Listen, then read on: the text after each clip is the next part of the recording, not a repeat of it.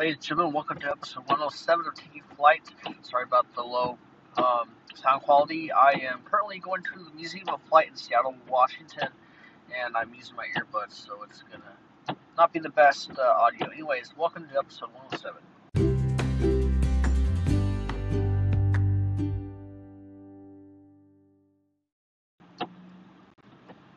So I guess you could, in a way, say that this is a live episode of Taking Flight.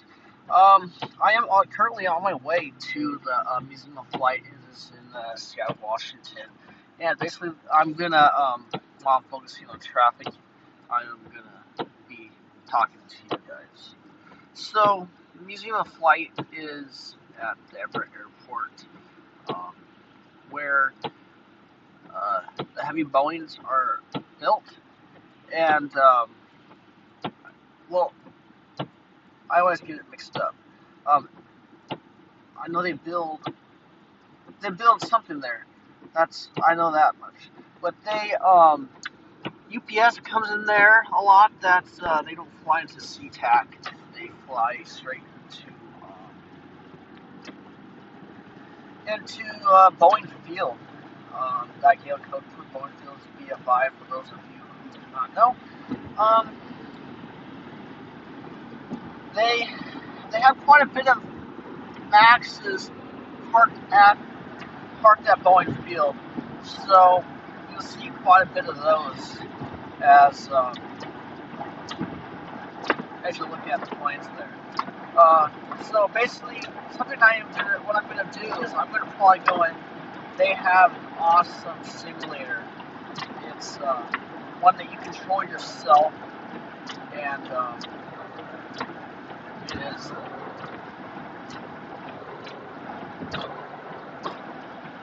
It's pretty cool. So I'll be going in that. Last time I went in it, I got a headache because I'm not used to going upside down. But hey, that's part of it, I guess. So they have the 787 there, the Concorde. They have the Concorde, British Airways Concorde there. So it's really neat to be able to see a piece of history from a long time ago. There's also the very first 747 there, so it's really neat to be able to go in there. Unfortunately they have the upper deck closed due to it's old, so it's not too dependable, especially at a museum having hundreds of people go in it. They have the third ever built 787-8 Dreamliner there, and that's pretty cool.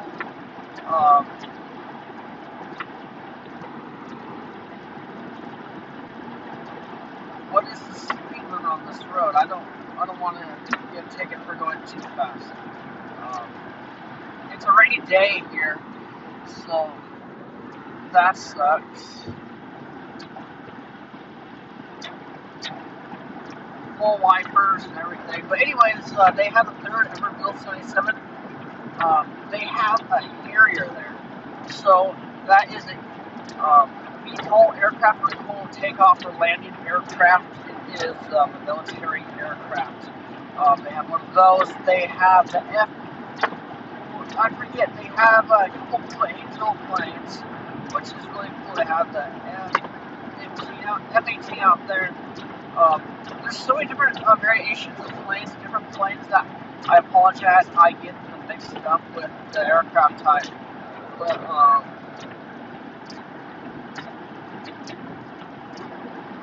anyways, they also have a 727.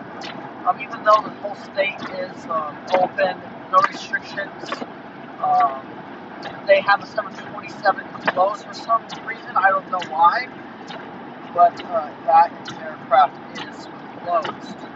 I don't know if they're trying to do some renovation work on it or not. They also have the presidential 707 there, the presidential Boeing 707. So that was quite a cool sight. To be able to go in the president's aircraft, or ex-president aircraft, and just, walking where John F. Kennedy walked, and to be able to go in the aircraft that he traveled in during his work. They have the World War I era down. I mean, at the bottom and at the top of that World War II aircraft. So it is 2 floors in one part. Well, actually, mainly the whole thing is 2 floors. This museum is huge. It is huge. I'll have to get more info on the different types of aircraft. I don't know a whole lot about the military aircraft, seeing as I'm more of the commercial aviation enthusiast.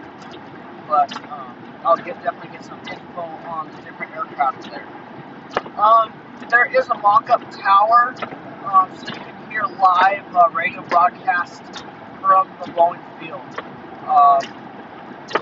Last time I was there, there was a Fly Dubai 737 MAX 8 departing, and I forget exactly where it was going. But that was really cool to see the aircraft taking off on its delivery flight. The main thing about Boeing Field is that it's the delivery center. So if you say you're an aircraft, an airliner, and you're say taking delivery of the 737 MAX 9, you will go to the Boeing Field, and that's where your delivery takes place. That's right. It's not so much a manufacturing place as it is a place for airlines to get the keys to their new aircraft. We are on we're on the north side, on the 16 side of the Seattle International Airport. So it's cloudy. The ceiling is pretty low. I'd say it's around 10,000 feet. I mean, I don't know. It might be lower. But I need to get out of the fast lane. I need to go into the slow lane.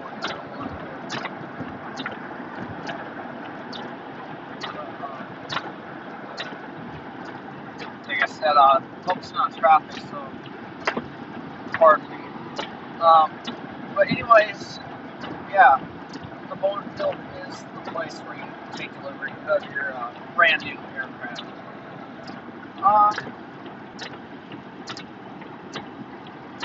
As I mentioned in the beginning, we go into their simulator. They have a really cool, they have 4 or 5 simulators that you can go in. You can either go in as one person or go as 2 people. I am by myself today, so I will be the only pilot, and I'll be the gunner as well, flying the F-18. It is really interesting going upside down if you've never gone upside down before. It's definitely a weird feeling if you've never experienced it before.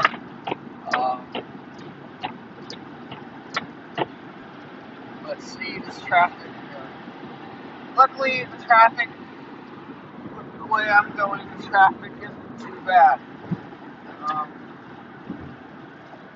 Just being cautious. But anyways, yeah, the simulator is really interesting to go into. They have a harness you have to put on. You literally fall out of the seat and get hurt pretty bad, especially when upside down. Doing flying inverted. Well, that's flying inverted is upside down. Right? Doing a knife edge and all that. It's really fun. It's being a simulator pilot myself. It's kind of helpful because I know not to give too much. I know it's not. I can't even talk. I know how much input to put into the throttles and into the it's a side stick. No, what do you call it? Yeah, it's controlled by the stick. As you can tell, I am not that knowledgeable of my military aircraft, so I apologize. Just want to take a quick ad break. It's just reached 2,000 total plays. I need my audience to grow, so do me a favor, if you're listening on Spotify, you can follow, or if you are listening to this podcast on iTunes, you need to subscribe, and it would be great if you could leave a review for me. It's great. I love reading reviews, and I just want to hear how you guys feel about this podcast. My audience has been going up quite rapidly recently, especially been trying to keep up to date with topics that are. I try if I forget to do a topic and it's like 3 days later, I'll just say forget it. But one thing I forgot to cover was the whole entire lifting of the mask mandate for travel. I believe American Airlines still requires masks. That might be wrong. They might have changed that, but that's what I heard. Alaska Airlines does not require you to wear masks on their aircraft. Neither does Southwest, Delta, and all those other aircraft. And there may be some of you who are like, more idiots to not wear masks. If you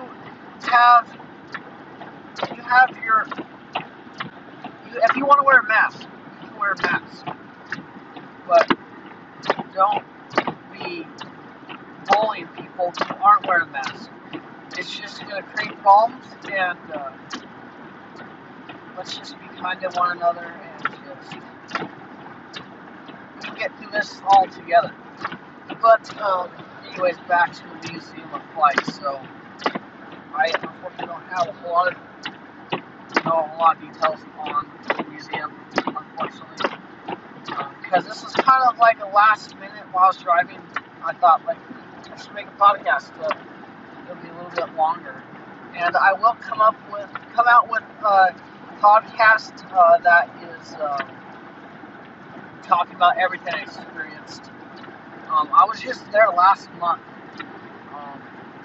so they have a special day. First Thursday of every single month, it's free from 5 o'clock to 9 o'clock at night. So from 5 p.m. to 9 p.m. All the other days you have to pay. I will be getting some more Gemini jets, so 737-900ER. Might be the 800, but I think it's the 900ER that they sell there.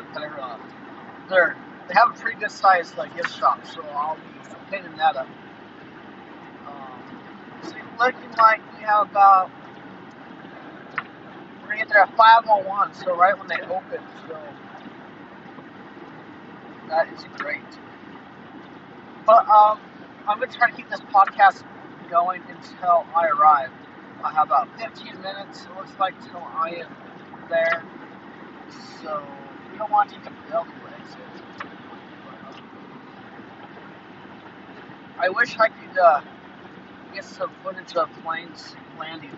They're taking off on 160 left, landing 160 center and left. 16 right doesn't really get used a whole lot when they're flying from the north. When they're flying from the south, they 134 left, which is 16. If you run from the north, is 16 left, right? It's a good amount of landing traffic, so that's something interesting. Virgin Atlantic has started up service back to Seattle, which is really exciting. They're 787-9. American unfortunately stopped flying from London to Seattle, but Delta has, I guess you could say, taken that spot, as well as, so we'll have about two daily British Airways flights, almost one daily. It's like every other day. Maybe it'll be about 3 days in a row, then skip a day, and then 3 days in a row, or hit one day, skip a day or two, and that kind of thing with Virgin Atlantic. But yeah, Delta's going to fly their 764 from London to Seattle. That is something that is really interesting. Something that I didn't see coming for sure. And as soon as they're sometimes it'll be like 4 or 5 flights daily pretty much coming out of London to Seattle.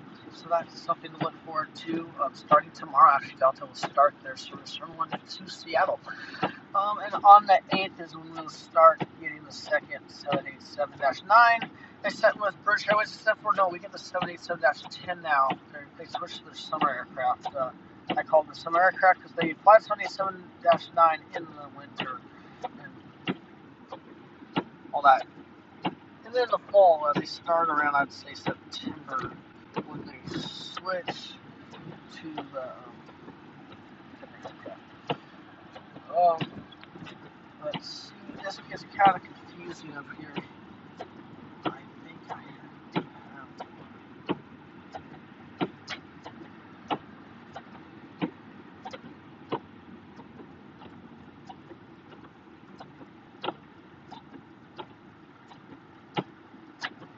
Okay, so sorry.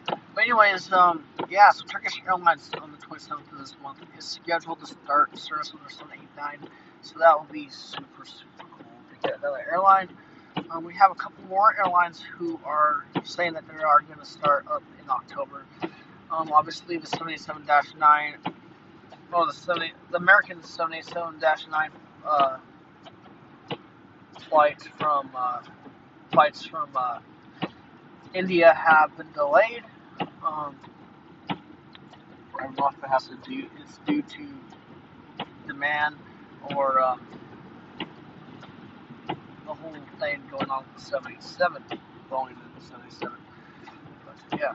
So, anyways, yeah, as back to the Flight Museum. I keep getting on track because I'm focusing on traffic, and then I forget what I'm talking about. But anyways, the 787-8 Dreamliner has pretty much it has some seats, but it's pretty much an open interior. It has some seats and cockpit. So it's actually, they took all the avionics except for some of the avionics, pretty much all the main expensive avionics out of the aircraft. So it has little pictures in there, which is, it'd be cool if they had actual avionics in there. That'd be really neat. Could that aircraft fly? Most definitely, but it's not something that is suitable to go to an airline. Seeing as it was, a few of the first aircraft had issues, so that is another reason why that aircraft did not go to an airline. Also, I think it was like a prototype too, I don't know. But anyways, it's kind of cool to be able to go into an aircraft I've flown on. Well, I haven't flown on that particular aircraft, but I've flown on that model. So it's pretty cool. So the Concorde, when you step onto the Concorde, it's like you're stepping back into history, back into the days where passengers were flying at over the speed of sound. British Airways, I forget exactly. Yeah, I have to look, see when they took delivery of that aircraft. And obviously, there was not a high demand for supersonic travel. But it's really cool to actually be able to go to a Concorde and have an actual aircraft that has flown go inside of it. It's really neat. And if you want to step back into history, I definitely recommend going to the Museum of Flight. It's probably the best flight museum I've ever been to. Well, it's the only one I've ever seen or been to. So I guess that explains exactly why. But yeah, it's really neat. It's not like the aisle is super thin, so I don't know. It must have been really hard. I don't know, to get the galley cart down the aisle. It's not like your 737 or your 787 that has a wider aisle. But yeah, so I have to focus on traffic, so I am gonna call it an episode, and I'll come back to you guys with another episode later on. Thank you for listening. This has been episode 107. Next time, fly safe.